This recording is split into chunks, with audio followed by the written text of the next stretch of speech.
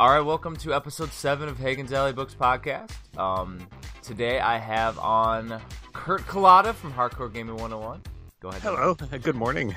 And we were just talking as soon as we started, over here, just chatting, and we were talking about like book distribution. I'm like, I need to record. Let's hit record. So done. All right, let's continue.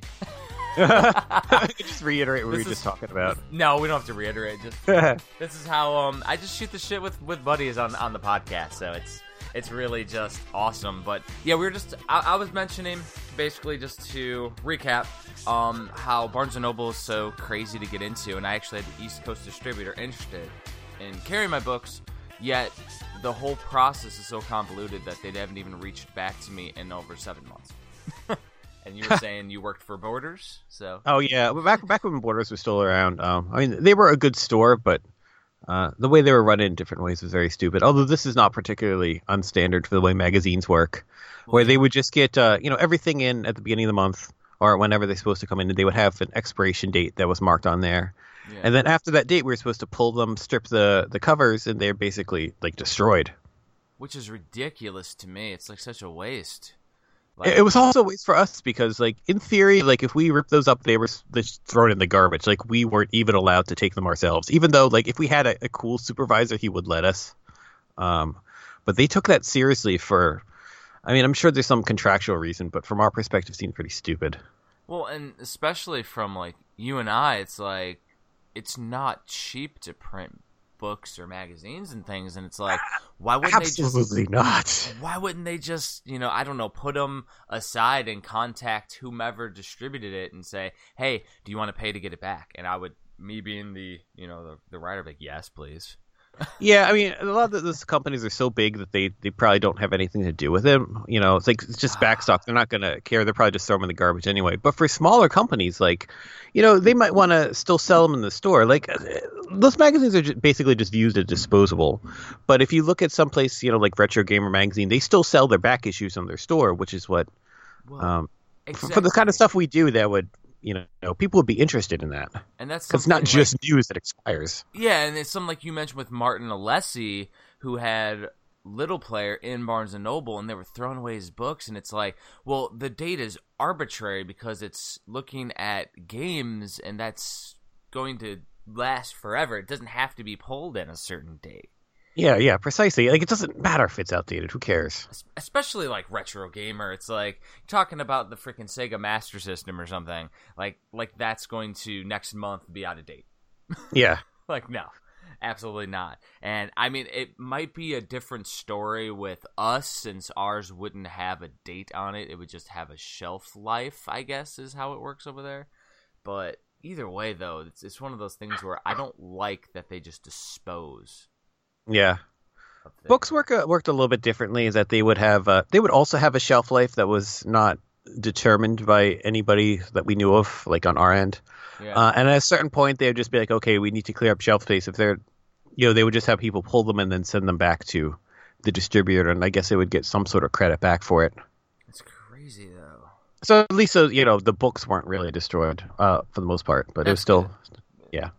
Yeah, it's just one of those things where, like you were saying before we recorded, Europe is so much more fluid when it comes to those types of publishing, and it's really crazy how, the U.S. is just basically 5 to 10 years behind the power curve. Well, a couple of the Hardcore Gaming 101 books were picked up in Spain by a company called Game Press.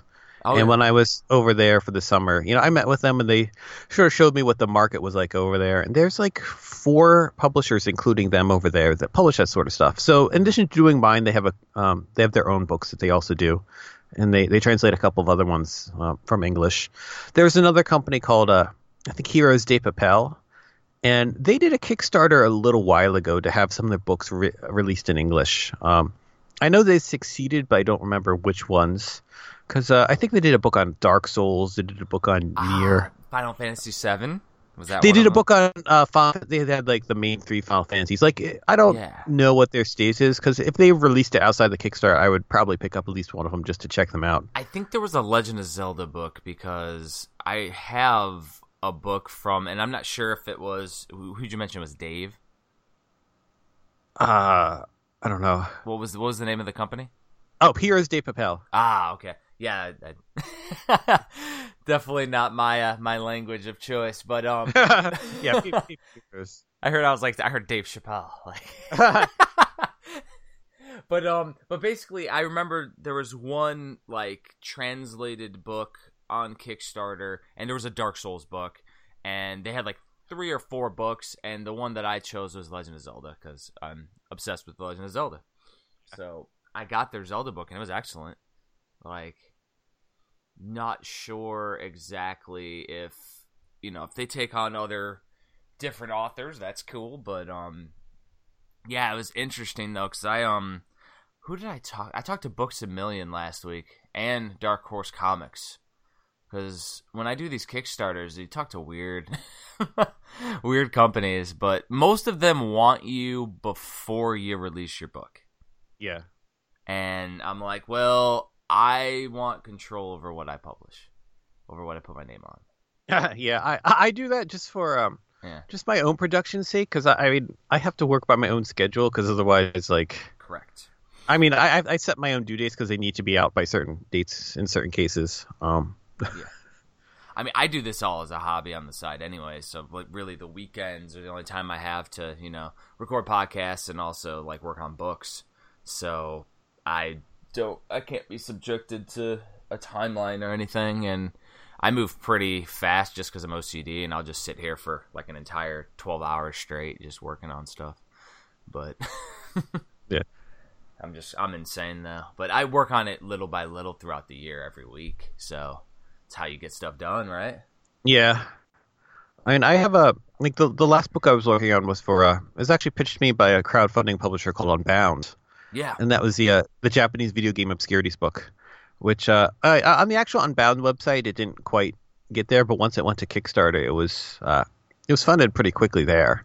I remember when you posted the Unbound website, and I can't remember if I supported it there or Kickstarter, but like I saw it and I was like, the Unbound site's okay, but then when they took it to Kickstarter, that was a different story. Yeah, like I had heard of them because they had previously done is that a YouTube guy, Stuart Ashens? He had put out a book that was just like bad UK titles that I picked up here, and so I thought I was familiar with the company. But after my book, there's been a couple of other. I guess they were starting to get into video game themed books, because there's one by Guru Larry that he was doing. There's this other author named David Craddock who does a lot of cool, mostly PC stuff. Yeah. Books. He did one about, I think, the history of Quake, or just first-person shooters of that era. Mm-hmm.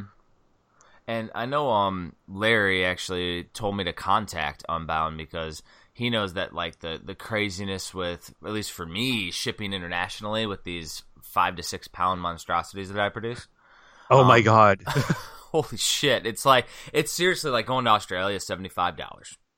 Yeah, that doesn't surprise me. Like one of the issues we ran into with this Kickstarter, since Unbound is British, mm-hmm. They were charging, I think, like $20 or $25 to ship books from them, and that put out a lot of people. I'm like, well, international shipping's expensive. Like, exactly. And I don't know if you noticed, but with my Hidden Gaming Gems one, that's actually like as we're talking, it's probably got like 3 or 4 hours left right now. Yay! Yay! But the thing is that the funding where it's funded at, it's lower than my previous ones, but it's only U.S.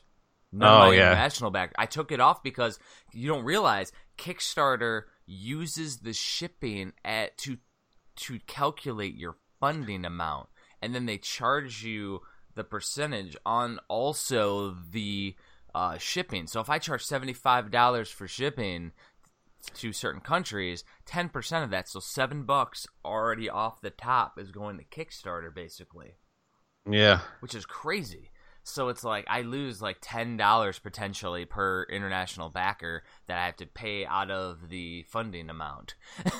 yeah, that's no good. So I had to ship something over to Spain, and it was just like a limited edition as a limited run game I picked up at a convention, and it wasn't that big or that heavy, and it was $25 to send. And that was like without a tracking number, the cheapest possible shipping. Like, isn't that crazy? Yeah. And so like that's where I cut international shipping for the Kickstarter, but then in my store I have in my bookstore, I have a link international shippers. And so I've been selling pre-orders there because I have to. I can't do Kickstarter with international anymore because it just wasn't working. And I mean, this is what Kickstarter number 5 or 6 for me. Yeah. And it's just like learning the woes of freaking shipping. And that's where like Larry Bundy told me to contact Unbound, because he was like, hey, they could do your international. And I talked with somebody from Unbound last week too, and they were just like, well, they wanted to handle the production too. And I'm like, well, for my older books, I can just ship them to your warehouse or whatever. Like, I don't know. Like, I already have hundreds of books sitting in the warehouse right now that I can send to you, like a pallet or something. But it would be expensive. But yeah, we discussed when we were thinking of ways to reduce the shipping to America. I was like, you could bulk ship them out to me, and then I can try shipping them individually out here. But we did the numbers, and it wasn't worth it. Well, exactly, and it was with my Super Nintendo book that I just fully shipped out, the definitive one. I was gonna get with I don't know if you know Chris Wilkins. No. He does all the he works with like the Oliver Twins, and he does a bunch of different books on the Commodore, and he did like the Fusion magazine and doing a bunch of stuff over in Europe. And he's like, hey dude, I will ship out your books if you can get them to me. And so I did the calculations, and it would be just as much for me to ship each book individually from my house as it would be to bulk ship him from the printing warehouse, overseas to him. And like, do like a split shipping. So I was like, well, I might as well just ship them from myself. Like, at a certain point, you just find like an airplane ticket to Europe that will look at your luggage weight, and then just like kind of take them over there yourself, and then you get a European trip out of it. Well, exactly. It's like crazy. And it's one of those things where like I haven't been to a whole lot of European conventions, gaming conventions, just because I work all the time.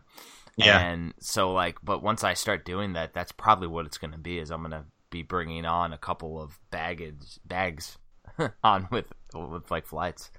Oh yeah, we got screwed when we went over to Barcelona though, or to Spain, because when we went there, it was fine, but coming back, like they kind of just decided, okay, we need to charge you 150 euros for your one bag of baggage, and it was what? Yeah, and of course it's right at the check-in, and we were arguing like we didn't have this issue. Our ticket doesn't say that we have to pay for the check-in baggage, but they just kind of had us by the balls, so we just need to pay, because that's like almost $200. It's ridiculous. Yeah, $200 for your one bag. Like, yeah. I mean, I could see maybe America charges like some kind of tax or something coming in.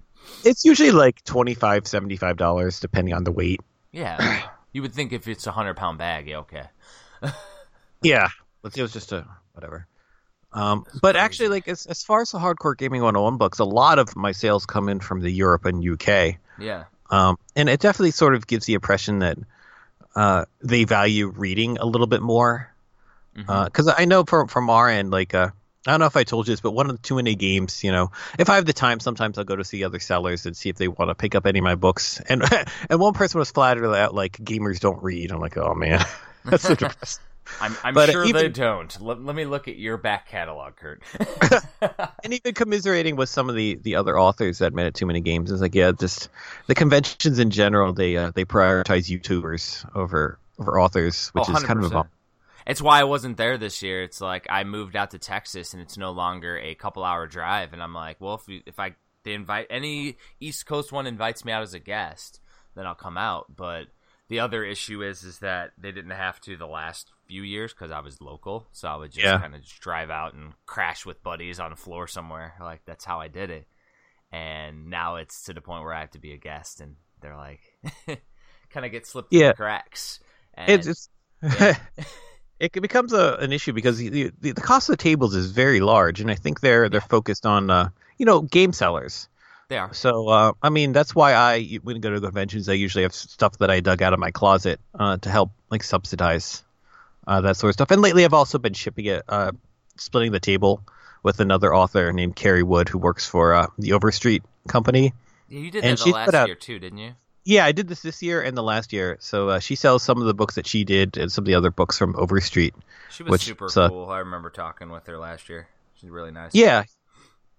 I know that's what Leonard Herman and Brett Weiss were at Too Many Games this past year, and I know they split the table over there too. Nice. Yeah, Leonard's awesome. He's actually doing the forward to my Hidden Gaming Gems book. Yeah, I think he's good. I'm going to the Long Island Retro Expo next month, and then there's one in New Jersey, the video game con that you were at last year. Yeah, those are all really fun, and AVGC is growing. And yeah, I know last year, like I saw Leonard for the first time. It was over at the Coleco one, where there was more authors than people attending, and maybe I should have gotten to that one just to hang out with people because everything. Was fun. Yeah, I saw pictures of it. It just seemed like it was nothing but emptiness. It was, and it was awesome. And like Tim Lepatina was there with us too from Chicago, like Art of Atari guy. He actually traveled. Wow. Yeah, and they brought him in. They didn't like they flew him in, and like Coleco, they were serious about it, but it was just they had that whole social media kerfuffle that happened, and people just avoided the convention. But it was just cool, just shooting the shit. And I met Leonard, and I was like, what other conventions do you go to? And he really didn't. And I'm like, well, I'm going to these. And like at AVGC, I was starting to contact some of the convention guys for him. And they're like, well, Leonard can come if he could share a table with you. I'm like, that's fine. Yeah. Like, hell yeah, you can. And so I got to shoot shit with Leonard at AVGC last year. And then he started to go to more and more conventions, which is awesome. Yeah, yeah. Because I finally got to meet him this past year. He's been writing for 30 years. Like, yeah, he wrote one of the first video game history book that covered stuff from like the late 70s, early 80s. Exactly. I was like, well, you have to start going to conventions, man. It's like, and he would bring the brown box from the classic Odyssey brown box from Ralph Baer, and like he just is a super cool dude too, and hilarious. But yeah, it's one of those things where Too Many Games, unfortunately, focuses straight on the YouTube community, which is cool, but that's not all there is to the retro gaming community. And I think that also like there's not many artists that show up at these things compared to like a comic book show where you have a lot of. I mean, I don't know how much. Like an average convention like that charges for a table, but I know like saying $400 for a weekend that they're not going to be able to make money off of that. Like that's ridiculous. No. And that's just it. Is like they usually at most conventions have Artist Alley. Yeah, and I think the stuff we do is closer to what that is. It's more like homemade stuff as compared to everybody else selling old retro games. Well, exactly. We're not flipping and profiteering. We're just selling our art basically, or our books. So yeah, it's absolutely that. It'd be like the same thing if we made a video game. We're selling the game that we made. It's not reselling the game. Yeah. And I mean, most of the game tables at the conventions, they go to multiple conventions all year round, so yeah, that's their business at that point.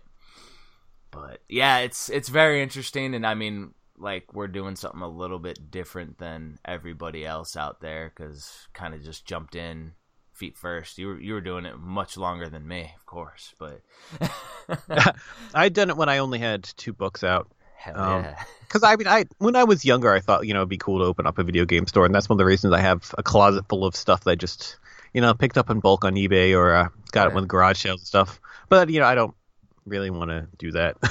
But it's good to get rid of them. Well, my idea is that when I retire, which from my job is about 6 years, it's coming up close actually.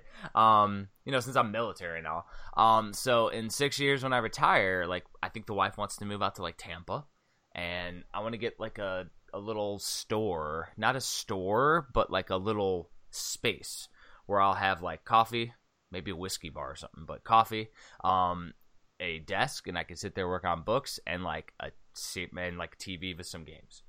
And just like a little front for me to hang out with people, sell my books. I have my books there for sale, and then I can shut it down on the weekends and go to conventions. Yeah. Like that's it. Like, and my wife wants to do like a cupcake business or something, so if they're next to each other, perfect. Yeah. But I would have to have somewhere to go once I'm actually retired, because I got to get out of the house. And that's the key, because if I sit in the house, I will literally get sidetracked. I know it's easy. I mean, my main job is I work in Jersey City, which for me is like a almost 2 hour commute. Oh, Lord. Which is long and expensive, but they're also good about letting me work from home, which is good. But it could also be distracting. Depends how much work I have to do. Yeah, I mean, my job out here is insane right now, because I went from a normal job with the military to this one is very engaging, where it's 16 hours a day, most days. Oh, man. Yeah, I'm up at like 4 a.m., like even tomorrow, 4 a.m. till about 6 to 7 p.m. most days. And it can be later. Oh. Yeah, I get home, eat some food, and pass on the couch, and rinse, repeat until Friday, when I try to drink some coffee at night to stay awake and work on some books. Yeah. Love it, though. Yeah, I mean, but the thing is that most people don't realize that we all work, normal jobs, and then do this as the passionate hobby. Yeah. It's not exactly a great moneymaker. No, but it's fun. And it is. It's the one thing that I've been mentioning on Video Game Bullshit on the main, the cast, is that I think I like that it's permanent, to where when you put out the book, somebody will have it forever. Yeah. Like, somebody will. And if people enjoy it, it's worth doing. It's out there forever, and it's literally going to be enjoyed for generations to come. And that's really cool to me. If it makes some cash, great. If it doesn't, great. I mean, I don't know if you were following online, but I had that crazy ass print error. I did, and that sounded terrible. Holy shit! I don't even know. It was a multi-$1,000 error. But they fixed it, right? So yes and no. Okay. So I had a double issue. It wasn't just the print error of the binding, because that company, they reprinted everything. Yeah. So, but I also had in my warehouse, I shipped them there, and then the warehouse mailed out 300 books. Oh. And they were supposed to check them, and they didn't. Oh, no. Yeah. And then they said that wasn't their problem. So I'm moving warehouses, obviously. I already have the new print went to the new warehouse. But so that means all the ones that had errors, which I want to say was about 15 to 20%, had the print error. That ended up, I think I did the math, it's like $5,000 or $6,000 in shipping again. Oh, geez.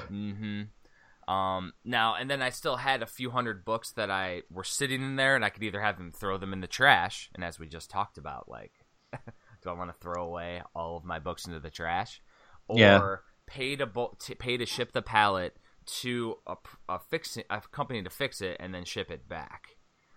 So what I did was I paid to ship it and all that, and I think that was $1,200 just to get them fixed and shipped in bulk, and I'm shipping them to me. Because I'm going to ship them out. I'm going to take them to conventions. So there's like a few hundred books that I have that are coming to my house, which my wife will love. Because, it's going to fill up my garage. But, yeah, basically those would be the ones I take to conventions. They're all fixed, though. So so in the end, I'm going to end up having an extra 300 books or 400 books, like extra. But it put me way into the red. Yeah, that sucks. I have to take out a business loan, honestly, but it'll be what it is. And if one of these books goes viral or something, then it'll help recover some of the costs. And anything that I sell, I just put it into the bank, and I'll pay off the loan as it goes. Luckily, I'm not feeding my family with the book money, for real. Yeah. That's the glory of it. But, I mean, the thing is, though, in the end, it'll be fun. And I already have all the replacements now are getting shipped out, so that's already automated and set. The new warehouse is awesome too. It's like when anybody buys something from my Shopify store, it automatically goes to the warehouse and they automatically ship it with my preferred method. Oh, that's cool. I don't have to do anything. Before, I used to have to manually put it in with the old warehouse, and it was bad. But yeah, so. It'll be interesting to see, because there's always a learning curve with everything. Yeah. It just got too big to the point where I couldn't have the books in my house anymore. It was crazy. And that's probably why you do your paperbacks like you do. Yeah, I mean they take care of all that stuff pretty easily. I mean the company has some just issues. They're a little bit draconian as to how they want their layouts done. Yeah. But I mean they're good for international shipping. There's no real money that needs to be put up in front from their perspective. So that's pretty good. I mean, this past week they put one of my books on sale, but there's also, Amazon has pretty shitty working conditions. So there was kind of a small boycott people going on to try to do it, which is, I totally support them. I totally understand why that they would not want to do that. But at the same time, there's people that aren't, looking to buy my books, and they're like, the company is owned by Amazon. So basically they are published by Amazon. Which kind of puts us in a bind. It's the same thing with the Kindle stuff. Like, they are the publisher, and when they get so big and terrible and people don't want to use them, I mean, again, understandable, but it affects everybody. That there's a lot of customers. I guess we are. I don't know. Yeah, because I know we've talked at conventions and before. I mean, you were on one of the live panels that we did, and basically you do the whole Amazon thing, and like, one of these days you may have to make the switch over. And it's a different beast, man. I was thinking of trying to pitch some stuff to some publishers, but it'd need to be something that I think would have like really wide appeal. Like the reason I operate the way I operate is just this whole thing started as like, I just wanted to write about stuff that I was playing. If people enjoyed reading it, then that was cool, but it's just mostly focused on what I wanted to do. And the books kind of operate on that same wavelength that like I just have an idea that I think is cool and just sort of focus on that. Yeah, and I mean, the thing is, though, is if you go the route that I do, which is literally the crowdfunding, I mean, as long as you know like what it costs to do the print runs, which with your style, it's cheaper than the way I do shit because mine are hardcover and all that stuff. When you go softcover like that, it's cheaper too, which is much more affordable. But as long as you know like how much things cost, you can just do the Kickstarter, and then like I know people. Like I met my current printing company through Tim Lapatino, like chatting with him online. Like I'll get you in contact with people, and then you could just do it, like you just do it yourself, and then you can do whatever layouts you want. Like that's why I do it the way I do it, even though technically there's a much larger distribution, obviously, with like an Amazon. Yeah, way larger. But I mean that's the reason why I went my route, and I haven't quite went. Like I talk with different companies, and it's like, well, I kind of want my own control. Because again, like I'm the same way where, when I'm doing a book, I kind of want to do what I want to play or what I want to get more into. Yeah, that's what the reasons for me the book sometimes takes so long, because it's like, okay, I have a topic. There's stuff that needs to be in there, but I don't actually want to do it, but I have to. Like, it's just part of the process. Like, just something just end up weird, like the Data East book. I didn't intend on doing a whole book on Data East. It was supposed to be like a small thing, like cover a whole bunch of them interesting games, and I started to play more of their stuff, and I'm like, these guys made so many strange, weird games that I have to. That's how it ended up becoming its own book, and I mean, I'm not displeased with it. It turned out very well, but it's not something that has a whole lot of broad appeal. So, like, if nobody bought it, I wouldn't have been too distraught about it. Well, it's one of those things too where the weird and obscure is fun. And like the other thing is that you probably have people that just like to support and get all the books because they like your writing style, or they're like the stuff that you cover, and you're gonna cover some obscure Data East shit. Well, I'm gonna read about it. It'd be cool. Yeah, get enjoyment out of it at that point. Yeah, it's a tough balance to strike about whether people want to see the more popular stuff given in our style or want stuff that they've never heard of before. Yeah. Because, talking about conventions about the Sega books, like Volume 1 is all Space Harrier, Afterburner, Shinobi, like the stuff people are mostly familiar with, versus Volume 2, which is all the early stuff and super obscure things, which was harder to sell. And of course, proportionally, sales are much lower. But at the same time, people are like, I kind of like Volume 2 more because there's just so many things I'd never heard of in it. Well, and that's what I enjoy most is the stuff that you can't easily find online. I mean, you say Volume 1 and Volume 2, it's just like the same thing where everybody supported my complete NES book, but then the NES Oddities, which is like twice the size and has all the obscure stuff, like it moves slow, but when people see it at conventions, they go crazy about it because they're like, holy cow, what's all this? Yeah. Like Famicom and this Famicom disc and all these homebrew games. I didn't know there's this many homebrew games, and they go crazy over it. But like an online aspect, like people kind of only go toward the popular stuff quickly. Yeah. It's different. I guess it's just hard to market, I guess, is what it would be.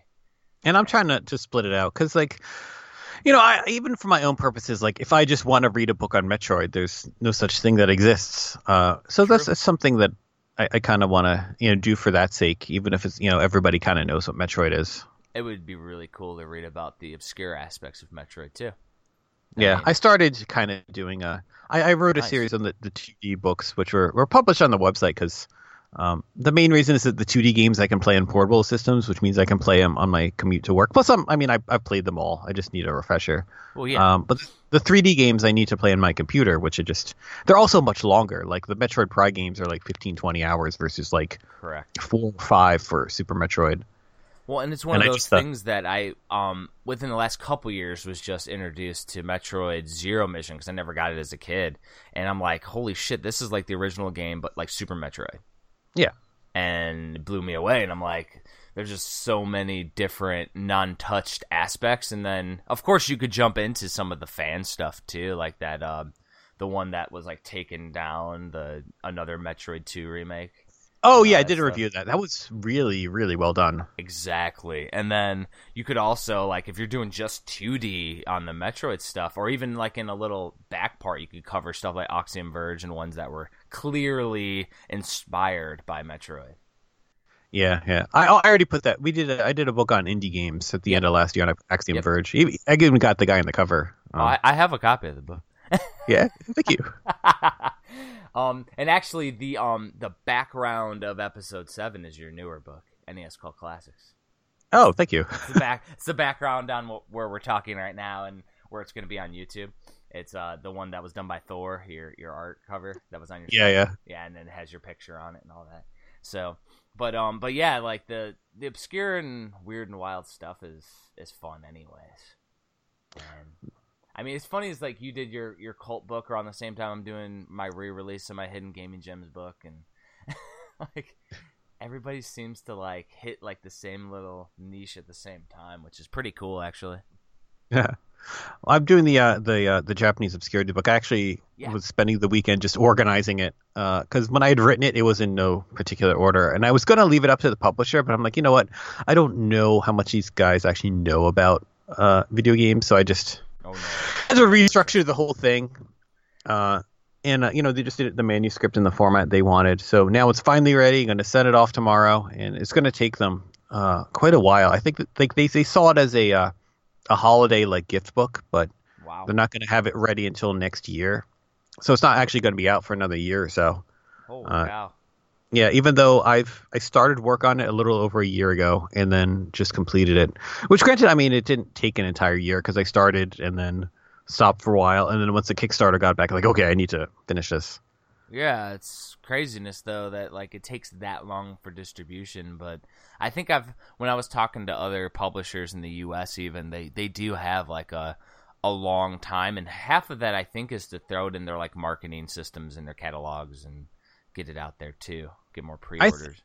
I think so. I mean, they design it too. Like that's one of the main reasons I could do this. Yeah. Is that just I got together all the images and all the stuff, but they're the ones who actually design it compared to the stuff that I do. But yeah, they have to do that. They got to do the actual printing, and I know from their end they're a UK publisher, and they're going to want to find an American one. Mm-hmm. So they're shopping around, or they will shop around for it.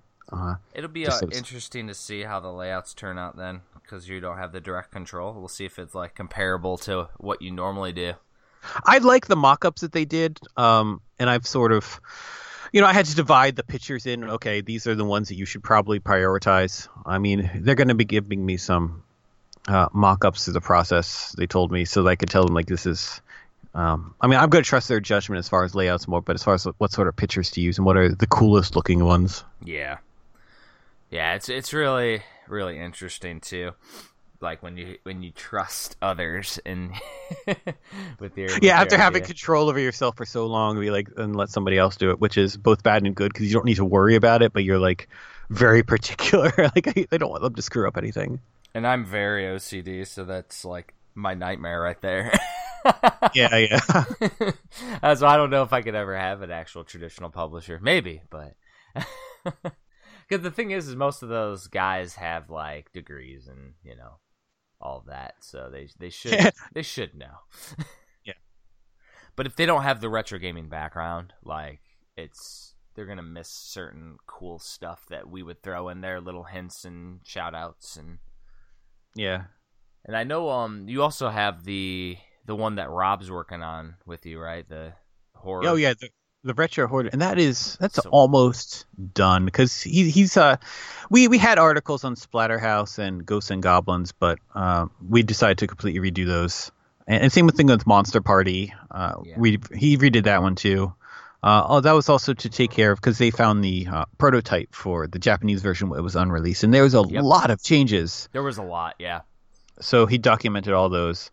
And as far as my angle is, I'm doing a lot of early horror stuff, like just to see how the horror genre had kind of evolved through the 80s and 90s. Like Rob wrote one for Haunted House, the Atari 2600 game. Yeah. But I had also commissioned an article for a game called Project Firestart, which was a Commodore 64 game that was kind of known to be one of the early computer horror games.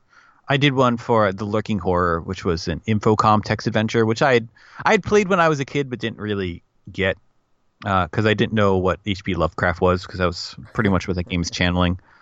Yeah. And then Sweet Home, the Capcom Famicom game, which everybody I think kind of knows about, but it'd be weird not to feature. But one of the other ones that I need to do is there's a company called Horrorsoft, and they put out a couple of adventure/RPGs featuring Elvira. There's a few. The games themselves are kind of excruciating, but for like early 90s games, they have really good visual design. And they have they have a lot of death scenes, which is sort of common. There's quite a few Commodore 64 horror games that came out too that I played growing up that were based on like obscure B movies. And they were only released in Europe, and like Zombie, for example, like ZOMBI, like. Oh yeah, that's the one that Ubisoft did, didn't they? That they turned into Zombie U. Yep. Oh no, I'm saying Commodore 64. Oh yeah, but it was originally like a PC game. Yeah, and then they sort of like remade it. Yeah, it's a really like there's some crazy, obscure, really fun, like the Bad Blood on Commodore. There's like so many different ones, man. It's that it's an RPG. Somebody just wrote an article about it that I got to post up in a couple months. Oh really? Yeah, that's cool. I got to read that one then because that was the classics that I played as a kid. Because for some reason the bootleg scene on the Commodore 64 back in the 80s was booming, and my brother was like all over it, and we would constantly have like essentially burned games on disc that we would play. Yeah, I knew a kid that had a Commodore, and again all this stuff was copied. Even like I had an Atari 400, and we had a couple of games my dad had bought, but a lot of them were things that he had just copied from friends. That's just how people got their stuff. It was like the tape trading back in the day is the same thing, and yeah. I don't even know how they were able to get those like in such an abundance because I mean we had a lot of them, and I don't know how that worked. That would be the interesting aspect to know the history on how they distributed because that's before the internet, obviously. Oh yeah, and it was all like everybody kind of knew that everybody copied that sort of stuff. I think it's just like friends of friends and just kind of filtered through that way because that's how my dad knew somebody somehow from maybe his job or something that he just copied everything from that there. It's crazy though, right? Like oh yeah, piracy was everywhere. I mean, my brother was in high school, so like it wasn't like he was working or anything. Like, and we're in like a podunk town in Cedar Lake, Indiana, in the middle of the cornfields. Like, and you were still able to get Commodore stuff. How the hell did we get Commodore stuff and like all over? I have no idea. And like that's the interesting part. Like, and as I continue throughout the years of writing my own video game memoirs, because I'm doing that, because Rob, Strangman was like, "You got to do it. You got to write out your story." As I write that out, that's the shit I want to figure out. Because those are interesting stories to me. Like, all right. I'm going to have to get going soon just because we need to start our day. Oh, no issues, Kurt. Thanks for coming on the cast. So where can people find you that are listening, Kurt? HardcoreGaming101.net for my website. Twitter is HG_101. And, those are pretty much the main spots. And you can find all his books on Amazon. So. Yeah, just type in Hardcore Gaming 101. They all pop up. Exactly. Yeah, because, whether or not they're on sale, though, depends. But, Yeah, they're kind of up to Amazon whims. They're the ones who pick it. Yeah, so your one of your newest books is what, the NES Cult Classics? That's the latest one. The retro horror game book will be ready for Halloween. And NES Cult Classics, that's one that I haven't gotten yet. 'Cause typically, we would see each other on the East Coast, and we would buy. Yeah, I'd hook you up with a copy. Well, yeah, and we'd get each other's books, and so what's the big sell on the NES Cult Classics? I see the picture, I see the games that are involved in it. I see the three-eyed beast man. Oh yeah, Gremlins 2. I see. The main goal was to the sort of be known as the BNC level Nintendo games from developers that weren't Nintendo or Capcom or Konami, and they may not even been there's a lot of one of the main developers we focused on was Natsume, who didn't always have their own publisher. Yeah. But if you play them, their games are all pretty similar. So Natsume, Sunsoft, they were their own publisher, so you sort of see the connections between Blaster Master and Journey to Silius and Gimmick and all that sort of stuff. There's some other games from KID was another game company that put out G.I. Joe and Low G-Man and Kickmaster. Yep. So there's a lot of stuff like that. There's some other titles from Jalico, Wampum was stuck in there. Totally rad. There's a bunch of Japanese only games which are again not the cream of the crop, but some interesting titles that are worth checking out. Well, exactly, and it's a really cool looking book. I'm definitely looking forward to checking it out in the future, man. Well, thanks for coming on, Kurt. Hopefully we'll get to chat again soon. Alrighty, thank you very much for having me.